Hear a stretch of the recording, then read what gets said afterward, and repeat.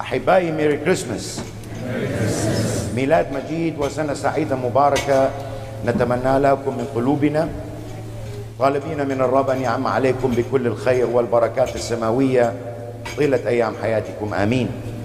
نشرك في هذا القداس الإلهي أيضا كل المرضى والمحتاجين والمهمشين، داعين وطالبين من مخلصنا وربنا يسوع المسيح أن يعطيهم النعمة والقوة حتى يكملون رسالة حياتهم المسيحية.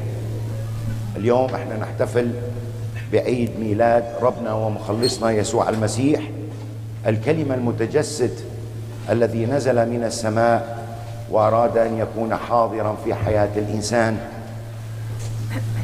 كلمة الله المتجسد نزل من السماء محتقرا كل الأمجاد العالم وعظمته الفانية، ولد بين البهائم، وهذه البهائم كما نعلم كانت كلها معدة للذبح. استقبلوا، ونحن مثل العالم نستقبل اليوم كلمة الله المتجسد ربنا يسوع المسيح في مذود، وبعد قليل راح نودوه على خشبة الصليب. الأرض لم تشعر بميلاد المسيح المنتظر، لم يشعر حتى الكهنة ولا العظماء ولا الفريسيين، لكن اهتزت السماء ولم تستطع أن تصمت السماء، وهناك كان جنود سماويون يسبحون الله ويقولون: المجد لله في العلا وعلى الأرض السلام وفي الناس المسرة الصالحة. هذا الحدث العجيب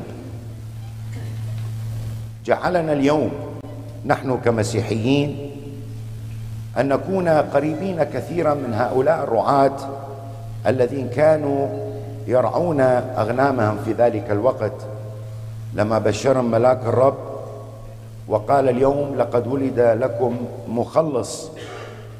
كل ما حدث من هذه الأحداث ومن هذه البشارة منذ حبل مريم أم العذراء إلى يومنا هذا، ورسالة الملاك إلى كل واحد من عندنا اليوم، هو يريد يوصل لنا أنه الله أراد أن يكون حاضر في حياة الإنسان.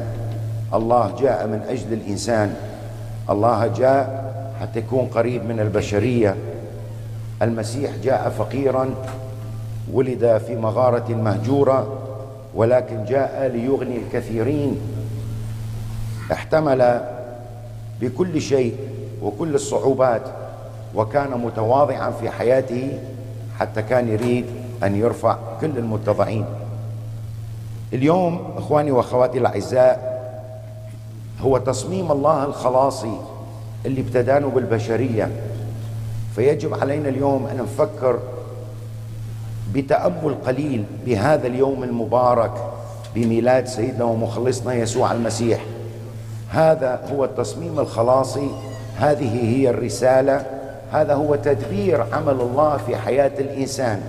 فالإنسان يجب أن يسأل نفسه اليوم سؤال، ليس فقط أن نحتفل بهذه الأعياد طقسيا أو ماديا، لكن نسأل نفسنا سؤال: احنا اليوم ما هو يجب أن يكون دورنا الفعال في تدبير الله الخلاصي هذا إلي وإلك؟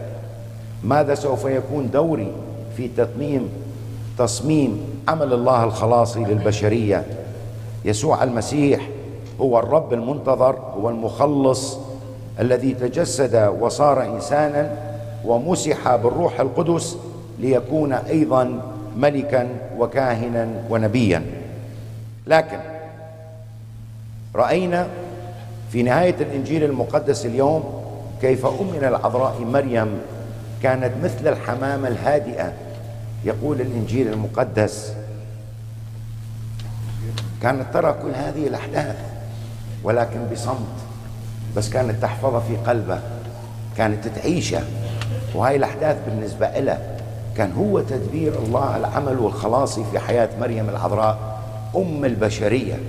ولهذا نشوف أمنا مريم بعض الأحيان تعلمنا أنه صمت اللسان هو فائدة للإنسان حتى يرجع ويفكر بعلاقته مع الله، حتى يرجع ويفكر كيف أستطيع أن أعيش المعنى الحقيقي لميلاد سيدنا يسوع المسيح. هذا الميلاد شلون راح يأثر في حياتي؟ هذا الميلاد اللي أنا راح أحتفل به والسنة الجديدة اللي الميلادية اللي أنا راح أحتفل بها بعد أيام، شو راح تترك أثر أو بصمة في حياتي الروحية وفي تعاملي مع الآخرين وفي حياتي المسيحية ومن خلال إيماني. لهذا نشوف مريم كان قلبه خزين إلى كل هذه الأحداث، لكن كان هذا القلب مملوء من الفرح، وكان هذا القلب يسبح الله ليل نهار. رعاة يحرسون، هذه كانت بشرى الملاك إلى الرعاة، كانوا رعاة عاديين حتى نفهم الوضع.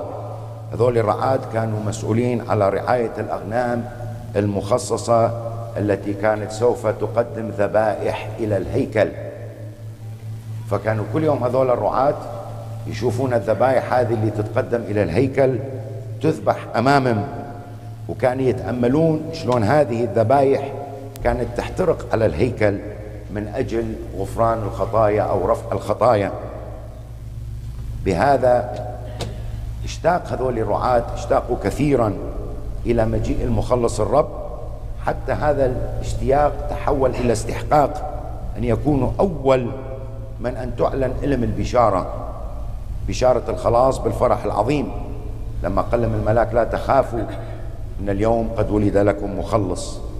هذا كان تدبير الله في بيت اللحم، بيت الخيم، بيت الخبز. شوف التدبير الإلهي في هذا البيت، في بيت الخبز. هذا الطفل هو الخبز الحي الذي نزل من السماء. الله اليوم يدعونا أنه نرجع ونتأمل في حياتنا المسيحية، نرجع ونشوف لما المسيح ولد ما يكون له أي موضع في أي بيت.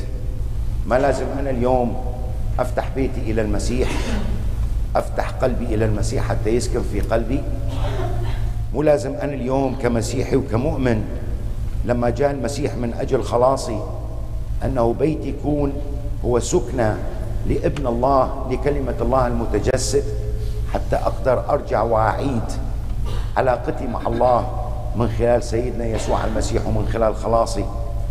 كلتنا بهذه الأيام تبادلنا هدايا مادية وعينية وإلى آخره. خلونا نفكر اليوم من خلال هذا القداس الإلهي، احنا اليوم إذا كلتنا مسيحيين حقيقيين والله جاء بعث ابنه الوحيد من خلال الرحمة والمحبة حتى يخلص الإنسان، اليوم ربنا كيدعونا أيضا أنه نشترك في هذا التصميم وفي هذا العمل الخلاصي. لكن أنا أفكر تفكير خاص بي أنا كمسيحي وكمؤمن، شنو الهدية اللي راح أقدمها إلى المسيح في هذا العيد؟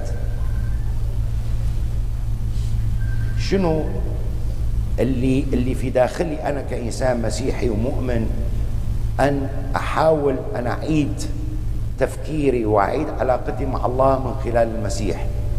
هذه الهدايا اللي كينتظرها من عندنا المسيح اليوم.